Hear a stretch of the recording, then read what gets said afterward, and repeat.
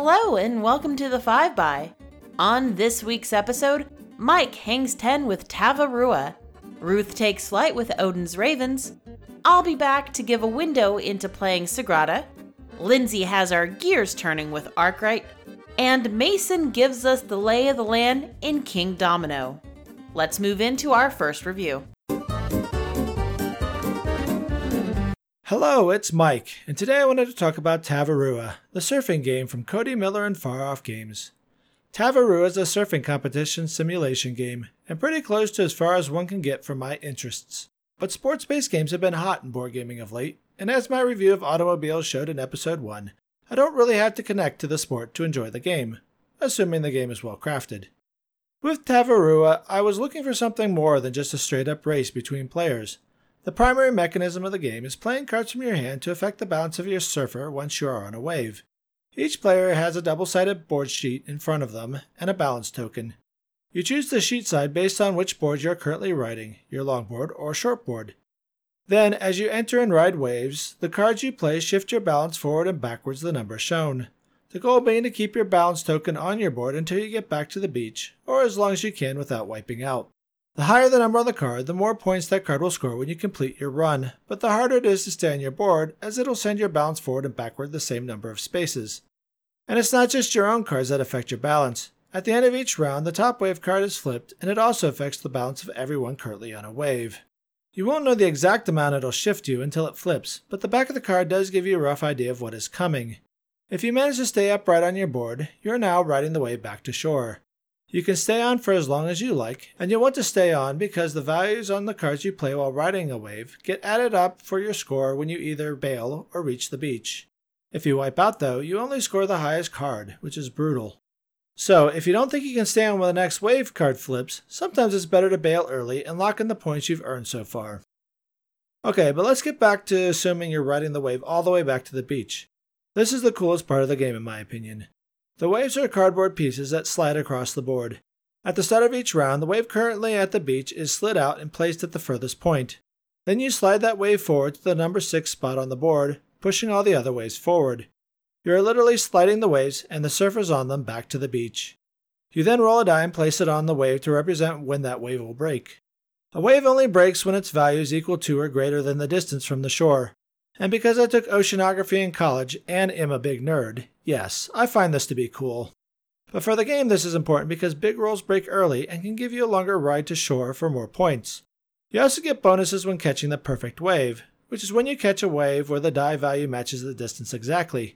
You also get bonuses for making it back to the beach, hanging 10 on your longboard, or successfully surfing a barrel, which is really hard to do. There are also stoke tokens you earn at various points of the game that you can either turn in for points on a completed run, or are used to buy cards that affect gameplay in some helpful but fairly minor ways. Once you're back to the beach and your run is scored, you can switch boards if you wish, and then you play cards to paddle out and catch your next wave. And that's pretty much the gist of Tavarua. Once the wave deck is completed, the game is over. The players with the highest combined shortboard scores and the highest combined longboard scores win those trophies. Then, only the trophy winner's scores for the other boards are compared, and whoever did the best on that board is declared the grand champion. Which is kind of unfortunate because having a higher combined total for both boards gets you nothing. But maybe this is how surfing competitions actually work. I really like how this is a competition that isn't direct zero-sum gain. There are rules about multiple people trying to get on the same wave at the same time, which can really mess someone up. And maybe we're too polite or because we've only played 4-player, but that's never happened in any of my games. It's just not worth the risk of wiping out. Instead of fighting the other players, you are clearly playing push your luck against the randomness of the game. And setting up that randomness of the wave pile is really my biggest ding against the game. I understand they want the waves that affect your balance to be as random as possible, but first you shuffle the barrel cards and deal some into the wave deck.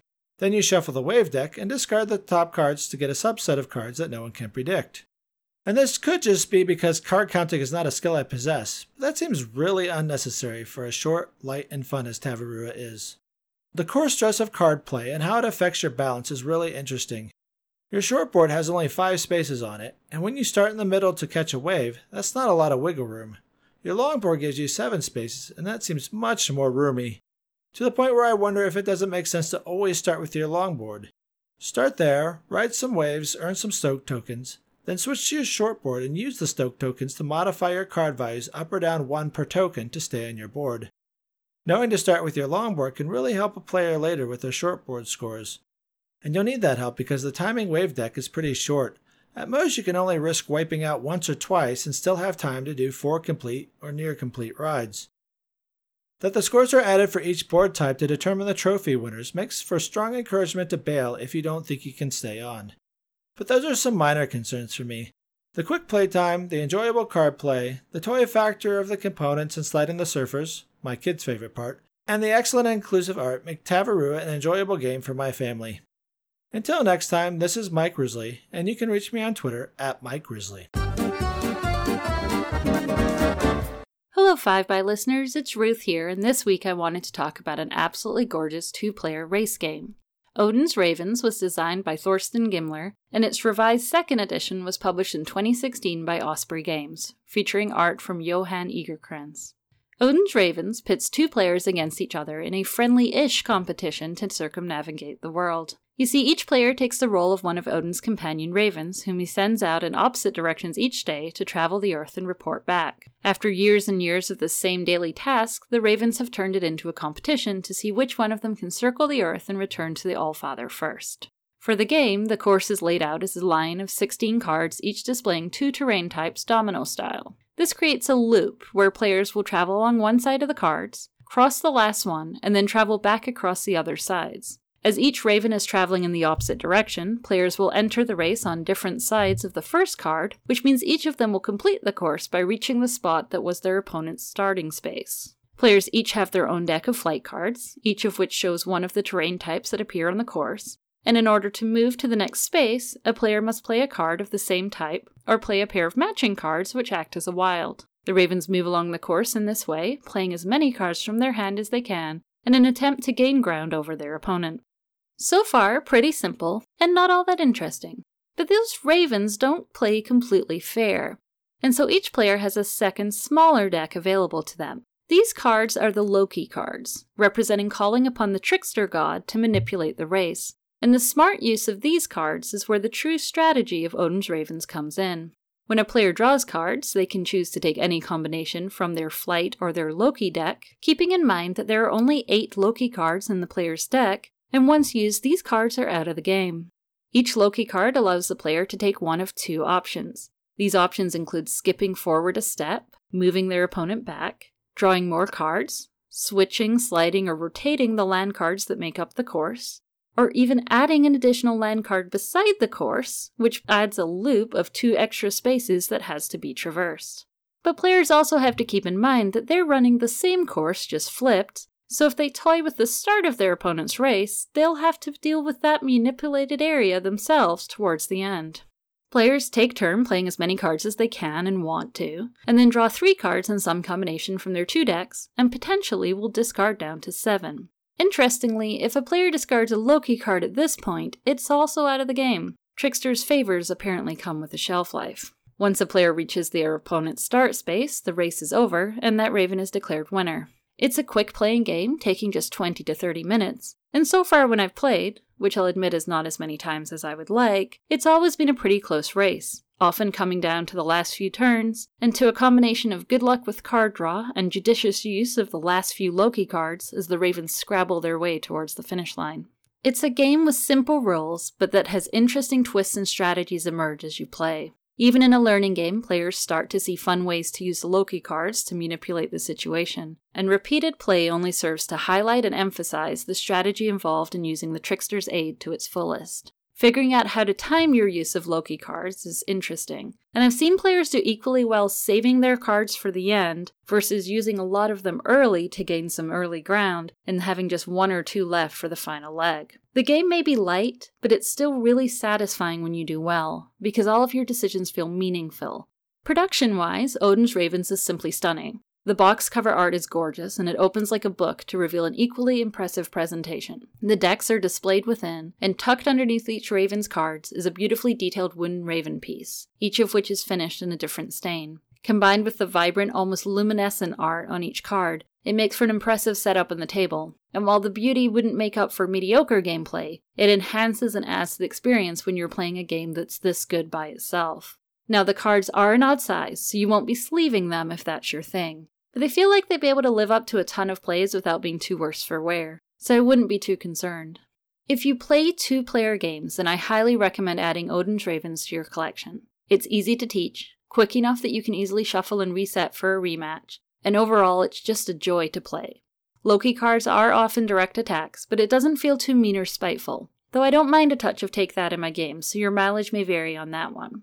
At under $20 online, it's a no-brainer. And honestly, I paid about $21 or so for mine at a local game store, and consider it more than worth every penny I spent on it. It's a beautiful game, and I'm sure I'll be regularly hanging out of my game bag for the future. So until next time, I'm going to be wheeling and dealing with the trickster himself, but you can find me at sequentialgamer.wordpress.com, or on Twitter as Roof. That's an R, 4 O's, and an F. Thanks for listening. The summer between my junior and senior year of high school, I got to take a trip to Quebec. In spite of not being religious, I had a fascination with religious buildings, so visiting the beautiful basilica in Quebec City was high on my list. I'm pretty sure that somewhere in a box at my dad's house are dozens of photos I took of the impressive architecture and the many stained glass windows that adorned the cathedral. So when I first heard about Sagrada from Floodgate Games, my interest was piqued. Released in 2017 and designed by Adrian Adamescu and Daryl Andrews, Sagrada is a game where you're building your own stained glass window by rolling and drafting different colored dice. At the start of the game, each player is given a few options of windows they can build. The more difficult a window a player chooses, the more skill tokens that player starts with. Players are also given an individual secret objective, and some public objectives are also laid out. Lastly, 3 special tool cards are made available for anyone to use at any point in the game, as long as they have the skill tokens to do so. The player slips their chosen window card into their player board, creating the grid to place their drafted dice each turn.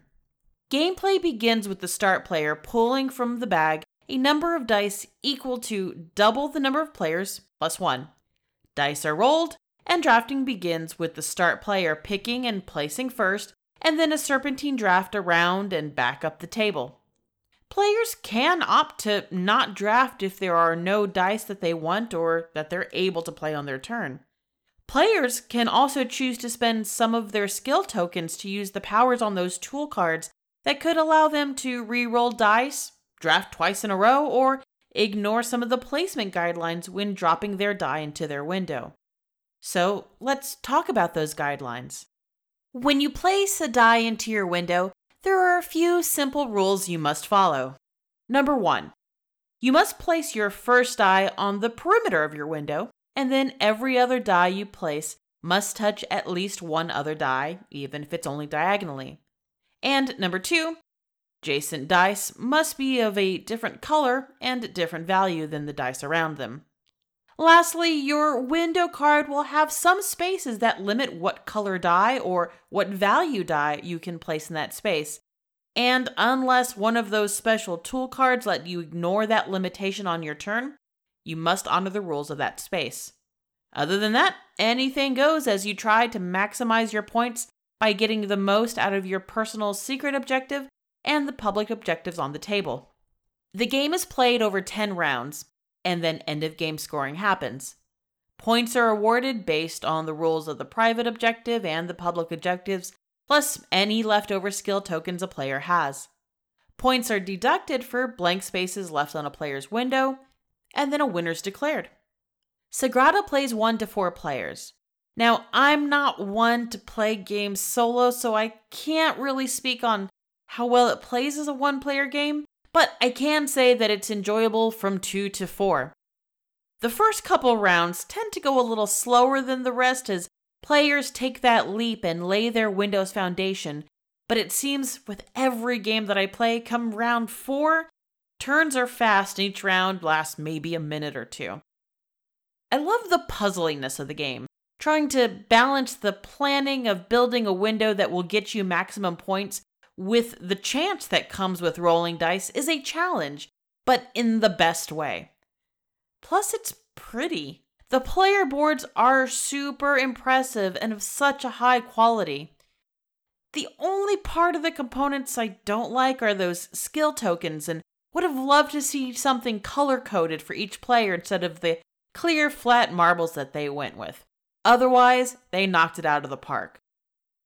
The gameplay itself is simple and not hard to teach, but I think it would be best enjoyed by those who have a fair bit of hobby game experience, or for people who love logic puzzles or games like Sudoku, since this taps into that same skill set and brain power. Since Sagrada arrived at my door, I tend to think of this game first when thinking of what I want to play, since it sets up easily and tears down just as fast, and yes, that's a huge selling point for me. At the time of this recording, Sagrada has been shipped to all its Kickstarter backers and will be shipping on the mass market in just a few days. It looks like it'll retail for about $40, and knowing what I know after playing this game, I'd happily pay that price to have Sagrada on my shelf. For the 5x, I'm Stephanie Stone Robb, and until next time, stay playful. Hello, it's Lindsay here, and this episode I'm going to talk about Arkwright, designed by Stefan Risthaus, published by Capstone Games with artwork by Harold Leisk. It's a 2 to 4 player game that lasts for around 120 to 240 minutes, and I'm talking about Arkwright, the 2nd edition. I have to start by telling you this was a game I probably wouldn't have purchased myself. I heard the words economic simulation and stocks and shares and automatically thought, I'm scared. If you know me by now, you'll know it's not because I only like frothy, whimsical themes, because that's definitely not the case. And it's not that I don't like heavy games, because I absolutely do. But I'm terrible at mathematics, especially on the spot, think on your feet mathematics, and it's actually held me back quite a lot over the years, because numbers just freak me out. I'm more of a words kind of girl. So I honestly think that since playing tabletop games over the past few years, I've definitely improved on my math skills, so I think it's done me the world of good. But no, Arkwright isn't a game I probably would have chosen myself.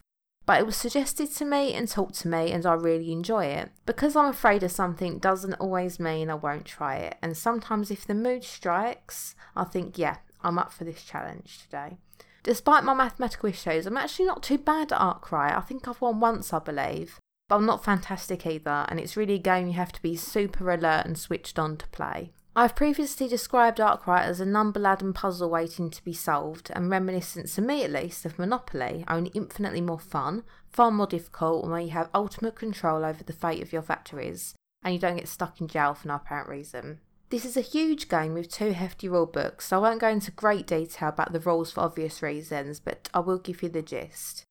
You have 1 to 4 factories available to set up shop: lamps, bread, clothing and cutlery. You build your workforce in order to produce more goods, replace workers with machinery where possible, and this in turn affects the job market and cost of wages. You play the game over 5 rounds or decades consisting of 4 cycles. During rounds you pay for actions, some of which have an additional ability. You can increase your trade with distribution or quality, upgrade or build additional floors in your factory, meaning you produce further goods but have more workers to pay, and fire your workers for machinery. You can fiddle your numbers in accordance with current demand, how much you are producing and what your competitors are selling at. At the end of each cycle, a factory produces and sells goods. At the end of the decade, there is a random event, sometimes positive, other times not so much. During the game, you sell shares in your company, and it is ultimately how many shares you have accumulated and what your final stock value is that will win you the game. The water frame variant adds the warehouse and shipping contracts to the main game to make it an even bigger beast. Over the past 12 months and a number of plays later, I've finally started to get it, I think. I'm nowhere near mastering Arkwright yet. I've tried a few different strategies in terms of which factories I'm working with. Cutlery and lamps are the big money makers, but also the more expensive to run. Bread and clothes less so, therefore I've tried an occasion to put the focus on these factories alone. I've also attempted running all 4 factories, which is incredibly tricky because that's a hell of a lot of workers to pay out for. And halfway through the game, level 1 and 2 factories become obsolete, so you need to upgrade them throughout the game or when you're forced to do so, and that is really costly. Personally, the most successful strategy I tried was running the cheapest factory, bread, alongside the most expensive, lamps, and I found this balanced quite nicely. When we first played Arkwright and was getting the feel for it, we only played with the basic game, which is referred to as Spinning Jenny, but it wasn't long before we wanted to dive into Waterframe. Now when we play, we can't not use it. It's a really fantastic addition. By storing goods and shipping them with a contract, you can really rake in the cash and steam ahead of your opponents. I love the tiles that you can pick up with your additional actions. Some are better than others, and as they're randomised, sometimes they're a better batch in one game than another. I really like the ones that minimise your outgoings or reduce the cost of taking regular actions. If you do play with the water frame, then you need ships, more workers and contracts, and the additional actions give you these opportunities. What I have found pleasantly surprising with Arkwright is even though it's a heavy game and a real brain burner, it's not too fiddly in my opinion. Each cycle runs smoothly, it has a uniform flow to it, much like machinery, but it's not dull by any means, in fact far from it. I find it really exciting. There's something so satisfying about seeing your factory grow, surveying the empire you created and knowing that you made it happen, and the crushing feeling when you lose your sale to your competitor or ends up with so many outgoings you're forced to close the factory, which has happened to me on occasion, and you've got no one to blame but yourself and your poor choices. Aesthetically, I find Arkwright to be incredibly pleasing. It has that industrial revolution feel to it. It's not overly fussy, in fact it's pretty basic, but it just looks so good. There's also an abundance of paper money, but it's like cardstock and doesn't feel horrible to handle. I've said in the past that Monopoly-esque paper actually makes me physically cringe. I can't stand the feel of it, but not so in Arkwright, thank goodness. So if you're looking for a super heavy game you want to get your teeth into, or an economic simulations are just your thing, then I would highly recommend this one. If you're slightly intimidated like I was, don't let it stop you trying, you might be pleasantly surprised. If you're looking for some light entertainment, a bit of innocent fun, or you're just plain knackered from the working week, this game's probably not always going to be for you. If you want to see and hear more from me, you can visit my Instagram and YouTube channel, Shiny Happy Meeples, pop on my blog, www.shinyhappymeeples.blogspot.wordpress.com, or go on my Twitter, which is S, H, Meeples. Bye for now. Hi, I'm Mason Weaver. Let's talk about Kingdomino. Right out of the gate, you should know that I absolutely love Kingdomino. Published in 2016 by Blue Orange Games and designed by one of the true master craftsmen of hobby games, Bruno Catala, with art from Cyril Bouquet, Kingdomino is a beautiful and inexpensive pleasure of a game in a very small box. If this isn't at least a 2017 Spiel des Jahres recommendation, I will be absolutely shocked. After my first play, I jokingly referred to it as Turn Order the Game. But that's sort of part of what makes Kingdomino so engaging. You're building your own little 5x5 square kingdom in front of you from tiles. The rectangular tiles are made up of two side-by-side squares. Get it? Like a domino. Some of these squares have crowns on them, and at the end of the game, you multiply the number of crowns in an area by the number of tiles that make up that area, and that's basically it. But how you choose the tiles sets Kingdomino apart from every other tile-laying game I've ever played. Each round, 4 tiles are face up on the table. On your turn, you pick up your worker from the tile you chose last round and place it on the tile you want this round. But in doing so, you've also set the turn order for the next round.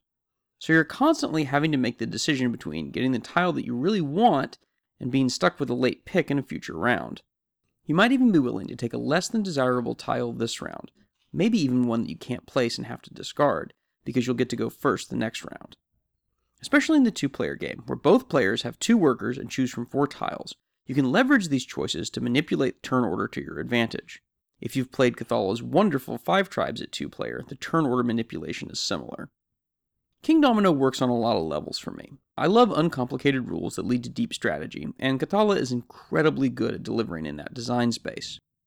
Kingdomino is currently number 1 on my to-teach list for my next game night with our Gateway group. It's simple enough that I'm positive I could teach this to a smart 7-year-old. But there's enough strategy and enough tactical choices to be made that I'm positive there's no way that smart 7-year-old could beat me on their first play. Kingdomino, and Catala in general, rewards players who can make tactical decisions with a flexible strategy. Doubling down on forests, for example, probably isn't a way to win. Realizing and accepting that your get-a-lot-of-forest tiles strategy in the first 2 rounds is a loser and jumping ship to something else is the better choice by far. After about 10 plays of Kingdomino, I'm becoming much more aware of my sunk costs and much more willing to let them go. Components and box for Kingdomino are just lovely, as they usually are with Blue Orange titles. If you've played Catala's excellent 2-player game Longhorn, and if you're a 2-player household like we are, you should, the tile quality is very similar. Blue Orange does a high gloss finish instead of linen, and I actually quite like it. I thought I'd be put off by it, but it really wears very well. The Kingdomino box is a slightly deeper version of the standard Cosmos 2-player size, think Patchwork or Lost Cities, so it shelves very nicely with those games. I normally hate plastic inserts because they rarely work as intended, but here it holds the tiles and all the components perfectly. My one tiny criticism is of the 3D cardboard castles provided for your center tile. They're cute, I get it, they don't hurt anything, but I find them slightly distracting while I'm playing, so we don't use them. I would have preferred that these small, single-space player tiles have a castle printed on them as well, just to distinguish them from the rest of the tiles, but again, it's not a big deal.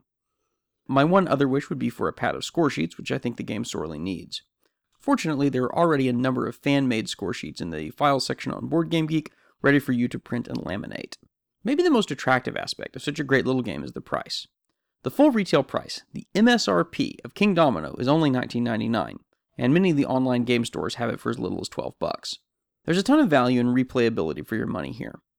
With the exception of possibly the snobbiest and most self-righteous of mega-heavy gamers, and maybe a few ultra-light party gamers, I think there's room for Kingdomino in almost everyone's collection. For us, it's been a perfect weeknight game. Easy to set up, no need for a rules refresher, and in under 20 minutes we could run a series of 3 before bed. There's a long game variant for 2 players, where you use all of the tiles in the box to build a 7x7 grid, but the long game only lasts about another 8 minutes for us. I didn't actually think it would be much different, just a little bit longer, but the long-term strategy and placement difficulty increases significantly with the larger grid. Cathala has said that 2 sets can be combined so that 4 players can do the same, but I wouldn't recommend it unless everyone is very familiar with Kingdomino already. In theory, 2 players could combine 2 sets and play a giant 9x9 grid game. I, of course, haven't tried this yet, but I'm pretty seriously thinking about picking up a second copy to do so. So who should buy Kingdomino? People who like tile-laying games. People who like making tactical decisions. People who like light rules and deep strategy. People who are willing to take a strategic loss to punish their opponent. And people who want to purchase progressively more game sets to play progressively larger grids of land dominoes, possibly up to infinity. I give Kingdomino 5 out of 5 French cartoon castles bounded by lakes, forests, fields, and swamps. My name is Mason Weaver. You can find me on Twitter at Mason A. Weaver. Thanks for listening to The 5by. If you'd like to follow us, please do so on Twitter at 5bygames or like us on Facebook at facebook.com/5bygames. Join our BGG Guild number 2810. You can listen to The 5by on iTunes, Stitcher, or Google Play, and don't forget your 5-star reviews. Or you can follow all of our links at 5bygames.com.